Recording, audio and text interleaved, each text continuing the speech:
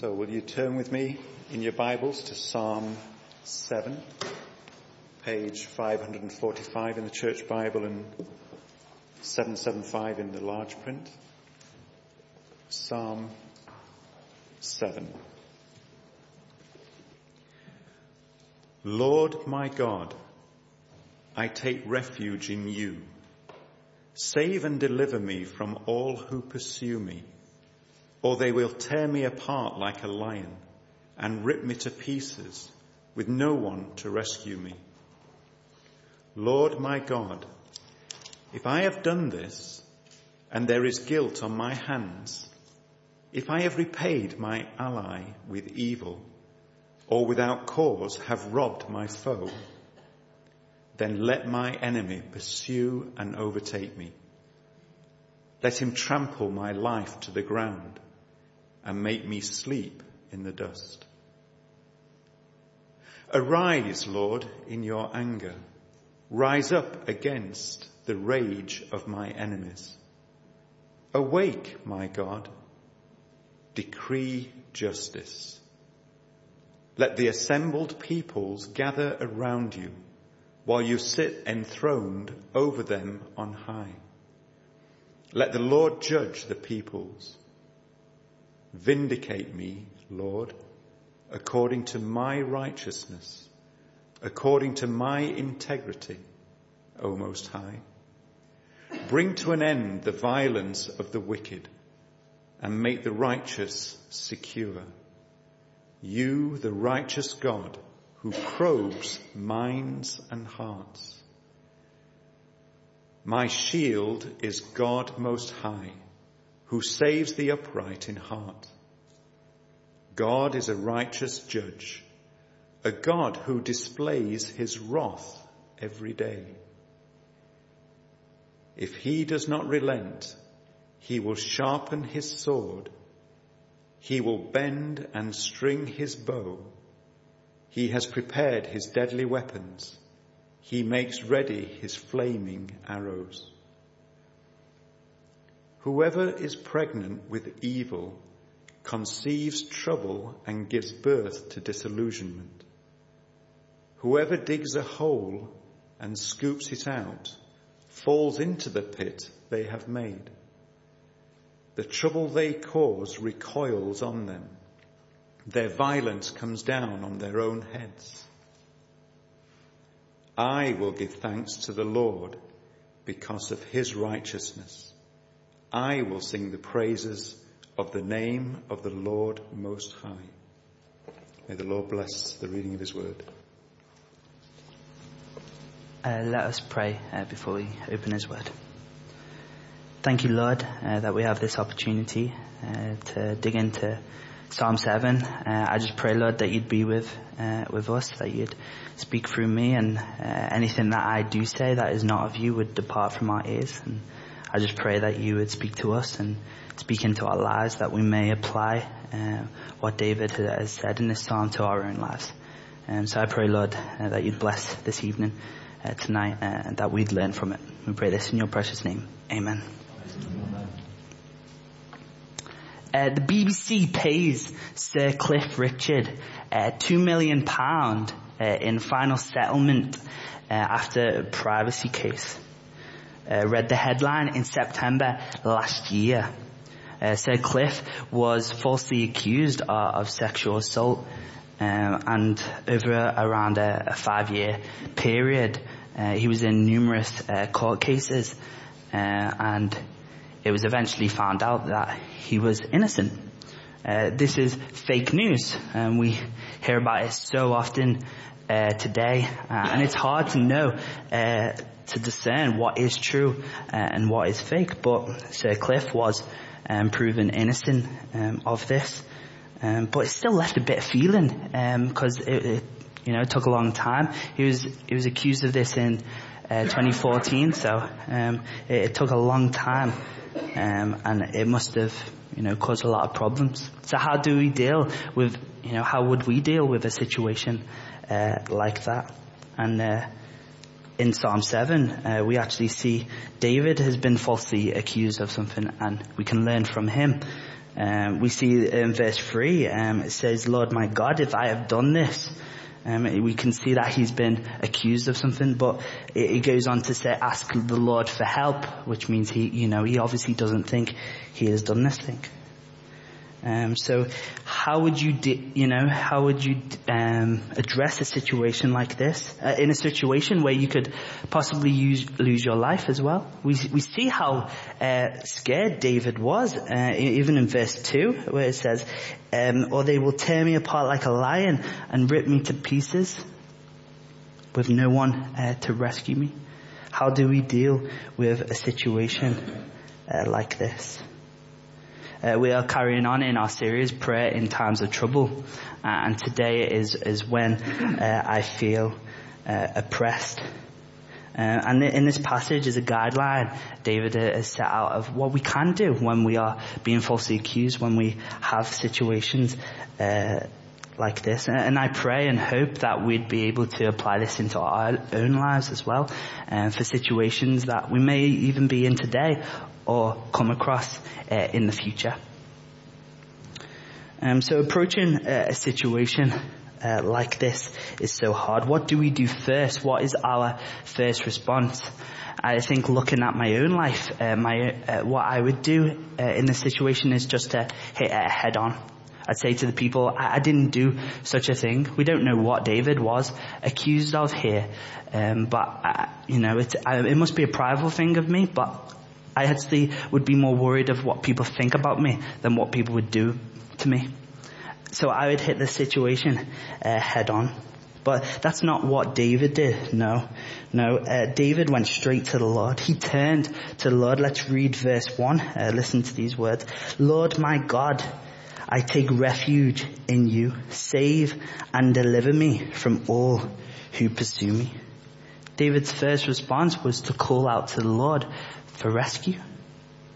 He humbled himself before God, realizing his own weakness and recognizing God's own strength, like we were singing before. I'm always reminded of James chapter 4 verse 6. Colin was actually talking about having a humble heart this morning, but I love especially James chapter 4 verse 6. It's worded so well in the New King James Version. It says, God resists the proud, but gives grace to the humble. It was actually a quotation from Proverbs, and we must always come to God in humility, recognizing God's and understanding God's power, abundant power, and our own helplessness. God resists the proud, but gives grace to the humble. So David turned to the Lord with a humble heart, asking for protection from his enemies. But look what he also did. Let me read verses 3 to 6 I mentioned earlier. Let me read these for you.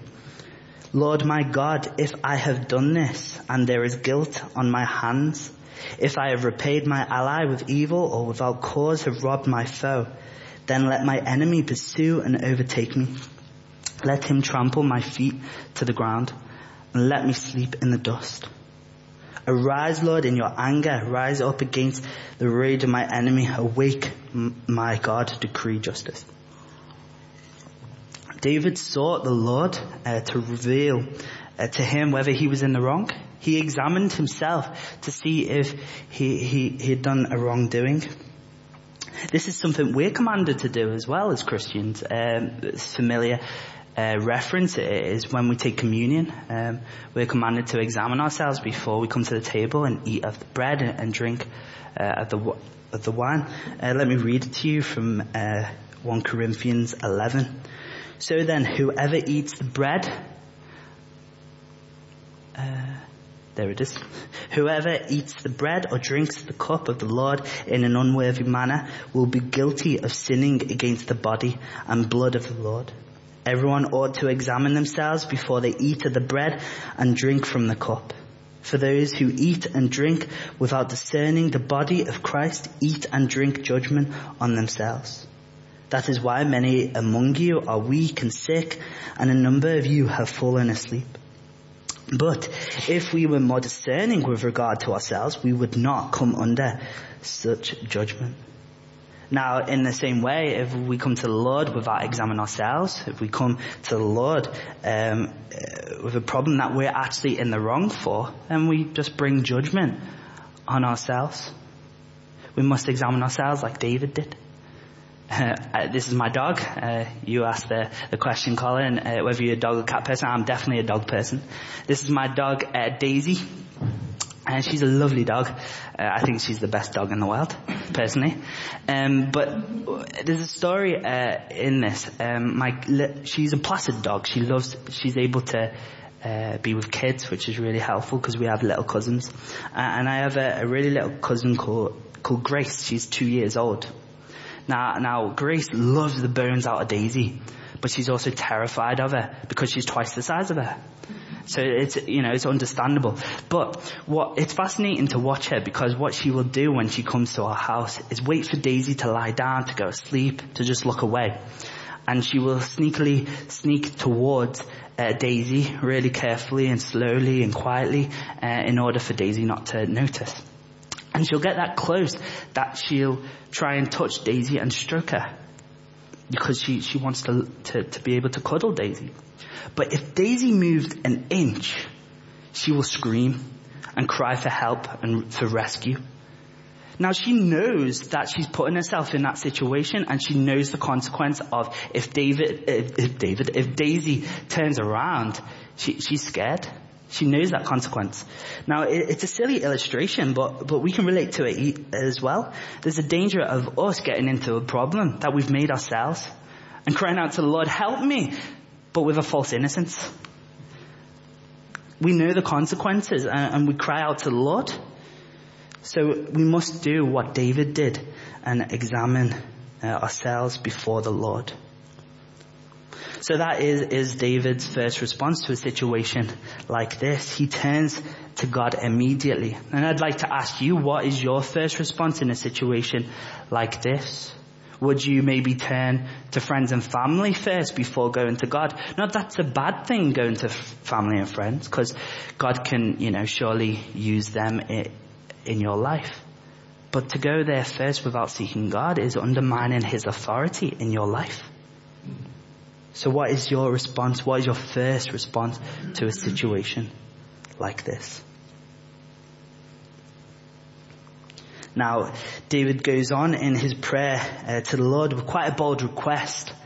It always fascinates me and takes me back a bit of the petitions that David brings to God about judgment. Crying out for judgment to be carried out on his enemies. Especially verse 6, it jumps out at me. Let me read it to you. Arise, Lord, in your anger. Rise up against the rage of my enemies. Awake, my God. Decree justice. These are powerful words that David is saying. Are we able to pray for judgment on people? Can I, sitting in traffic on a motorway, and you have this ridiculous driver who goes down the hard shoulder trying to skip the traffic, can I pray judgment on that driver? Or even next door neighbor who parties till 2 a.m, can I pray judgment on that neighbor? Or let's go further up, can I pray judgment on a murderer? Can I pray judgment on someone who commits horrible crimes and abuses others? Because I thought we were called to love our enemies. So can I pray judgment on them? I actually don't believe that this is the point that David is making. I believe that what David is doing is he's bringing a situation to God. He's giving it to the Lord. David's second response is to give it to the Lord. And we see verses 6 to 9, he proclaims how God can judge his enemies. And then verses 10 to 13, he appeals to God's character. And I love the way David does that he uses the character of God to bring his petitions to God. However, in all of this, David is recognizing God has the power, he has the ability, and he has the strength to do these things he himself cannot. David has a problem which he cannot solve. Therefore, he's given it to God who can. It's such a simple thing, but something that I tend to forget, and I'm pretty sure you forget to do as well. Honestly, ask yourself, how many times have you got into situations and just decided to deal with it yourself? Just hitting it head on, like I said in the beginning. But in reality, we just make it worse for ourselves, digging a deeper hole for us to jump into. We must be like David and just give it to God, because it can be hard in times like this. We become impatient. We like things to be done straight away because it suits us that way. But we must remember, as you know, God is long-suffering. He's slow to anger. But then again, he is also righteous and just. And we need to remember this. Having said that, it's actually interesting to point out David has talked about God's anger and wrath, yet alongside it he talks about his righteousness. How can they work together? How can they, isn't it contradictory? Because verses 6 to 11 talks about his anger. It's not 6 to 11, 6 and 11. 6 says, arise, Lord, in your anger. And 11 says, a God who displays his wrath every day. Then we have verses 9 and 11, which proclaim his righteousness. So we got verse 9, you, the righteous God who proves minds. And 11, God is a righteous judge. How can they work together, righteousness and anger? Is that not contradictory? I think they can. I think they do work together. I think we can call it a righteous anger. When we think of anger, we think of how we get angry. We get angry because of something done against us and we want retaliation. But God's anger is against evil, which is the complete opposite of who he is. Good. God is not primarily angry. No, he's primarily righteous. But God's anger is a byproduct of his righteousness. Now, continuing on in God's character, I was saying to you that I love how David appeals to God's character. Verses 10 to 13, he does this. David certainly has got a way with words in the way he does it. And here he talks about how powerful he is, how strong he is, the ability he has, and how he is the protection that we need. In giving it to God, God is recognizing the power and ability God has. And yet he's understanding the weakness and helplessness he himself is in. Again, mentioning before, God resists the proud, but gives grace to the humble. So can I ask you today, have you given your problem to God? Or are you trying to face it yourself? Have you prayed that he will take this burden off of you? Or even, are you sitting here today and saying, Aaron, thanks for this. Thanks. It's good what you're saying, but this doesn't relate to me. I'm not in a situation like this. I'm not going through a problem. Then I would say to you, get ready. What do I mean by that?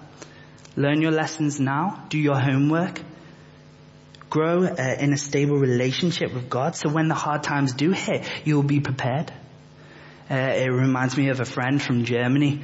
This friend, at the time, he had 3 kids. They were really young, and his wife was seriously ill. She was that ill that she was going to die. And what he said to me really jumped out at me. It really challenged me, but also encouraging as well. What he said is, I'm glad of one thing. I'm glad I know how to pray. I'm glad I know my God and what he is capable of. I know that I have a strong relationship with God. He knew his God and he knew what he was capable of. He knew he could give it to God in this situation.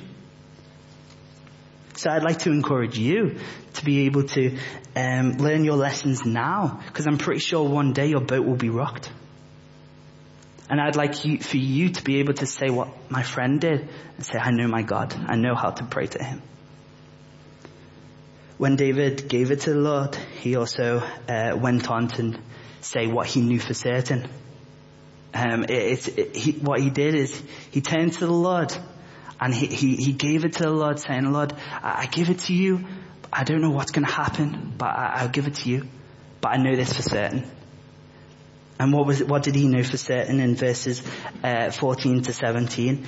I love the imagery that he used. Whoever is pregnant with evil conceives trouble and gives birth to disillusionment. That whoever is evil and whoever is trouble will bring it to themselves. And David's right there, right? We can see it all through the Bible. King Saul, in his situation, King Saul went his own way. He wanted to kill David, but he was killed by his own sword. Pharaoh wanted to kill Jewish male babies who wanted to drown them, but he himself and his armies were drowned. And then coming closer, speed up to history, Haman built gallows for Mordecai to be hung on, but he himself was hung on those same gallows. David was confident in the fact that God will bring judgment to evil. So not only had he turned to the Lord, given it to the Lord, but he is trusting it to the Lord because he is confident in what the Lord can do. He knows what he is capable of. And he had a peace of mind to know that God is in control. It's a truth that we can hold on today to as well. Let me read you Romans 12 verse 19. It should be on the board. Do not take revenge, my dear friends, but leave room for God's wrath. For it is written, it is mine to avenge. I will repay, says the Lord. We can believe these words today. It might not happen today. It might not happen tomorrow. But guess what? It will happen. It will come. God will bring justice to evil. And this is a truth that we can hold on to. It's a scary thought, but it's a comfort for us as Christians to know God is in control and he will bring justice. We don't need to dwell on it anymore. We can trust it to the Lord that he will do these things.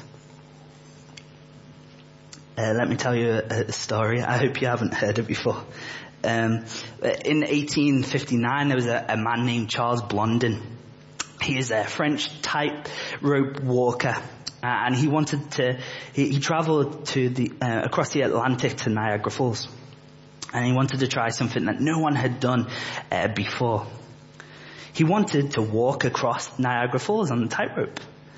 So on the appointed day, a tightrope was stretched across Niagara Falls, and thousands of people turned up. There was a huge crowd, one on the American side and one on the Canadian side. And so Charles Blondin, he turned up, and he got near the tightrope, and he put one foot on, then the other, and step by step, inch by inch, he made it to the other side, and the crowd cheered him on. They were so amazed that he'd done such a thing. Then he said, I'm going to do this again. And the crowd were like, no way. So he put his foot on the tightrope again. He put the other foot on, step by step, inch by inch. He made it to the other side. The crowd were amazed. They went mental. And then he said this. You'll not believe what he said. He said, I'm going to do this yet again. But in fact, I got a wheelbarrow this time. And I'm going to fill it all with rocks. And I'm going to go across it with a wheelbarrow full of rocks. So you can't do that, surely. And he did. He got the wheelbarrow on the tightrope and he walked across it. And the crowd went mental. It was a crazy event. But not only that, he decided to do it again and again and again, going back and forth with this wheelbarrow full of rocks across the tightrope. And the crowd were loving it. They were just amazed. Until one time he stopped in front of the crowd and he said to the crowd, do you believe that I can do this again? The crowd shouted, we believe you can do this again and again and again. So he looked at the crowd again and said this, do you believe that actually I could take one of you? And what he did is he got the wheelbarrow and chucked all the rocks out and said, do you believe that one of you could get in this wheelbarrow and I'll take you across? And the crowd was like, yeah, we believe. So he looked at the crowd and said, if you believe, one of you get in and I'll take you across. Silence. No one volunteered. Now, I don't want you to be people who say, I believe in God can do this, but actually not truly believe it in your heart. I would love for you to go out today and to know that you can believe God can do it, but not just say it, to know it in your heart that he will. I would like you to have full confidence that he will deal with these situations, to be able to have a peace of mind that David did, and because of that confidence you have in the Lord. In fact, let's read the last verse. We can see the confidence that David did have. Verse 17, it says this: I will give thanks to the Lord because of his righteousness. I will sing the praises of the name of the Lord Most High. Do you see how turning to the Lord and giving it to the Lord and trusting it to the Lord just gives him this joy, this peace of mind that he knows that it's in God's hand now. He's in control. Just trust it to the Lord. Let go. And again, if you're not going through this now, we are told that we're going to come across this. We're going to come across persecution, situations like this. Do you remember back in October, November time, we were doing a series on Matthew 10. We looked at Jesus sending out his disciples and he gave them a bunch of warnings. He said, we're sheep among wolves. He promised that persecution will come. And we are to be ready for it. So be prepared, learn your lessons now. As Jesus said, be on your guard. Learn your lessons now. Also rejoice and be glad in it. Sounds silly, but this is something that God is using in our life to draw us to him so that we can do what David did, to be able to turn to him, give it to him and trust in him. And that will strengthen our relationship to him. Our natural instinct will obviously want it to stop. We'll try and run, we'll flee from it. But we want to suffer, as Paul did so many times in the New Testament. Rejoice and be glad in it. Let me read you actually from Philippians 4. Let me read it. Rejoice in the Lord always. I will say it again, rejoice. Let your gentleness be evident to all. The Lord is near. Do not be anxious about anything, but in every situation, by prayer and petition, with thanksgiving, present your requests to God. And the peace of God, which transcends all understanding, will guard your heart and your minds in Christ Jesus. Does that not sound like what David just did? He brought his prayers and petitions to God in thanksgiving. And he had this peace that surpasses all understanding. He had this. We need to be rejoiced and glad because we know that God is in control. So I ask you again, will you do these things? Will you trust in him? Will you give it to him? Will you turn to him? Will you give it to him? And will you trust it to him? Shall we pray? Let's pray.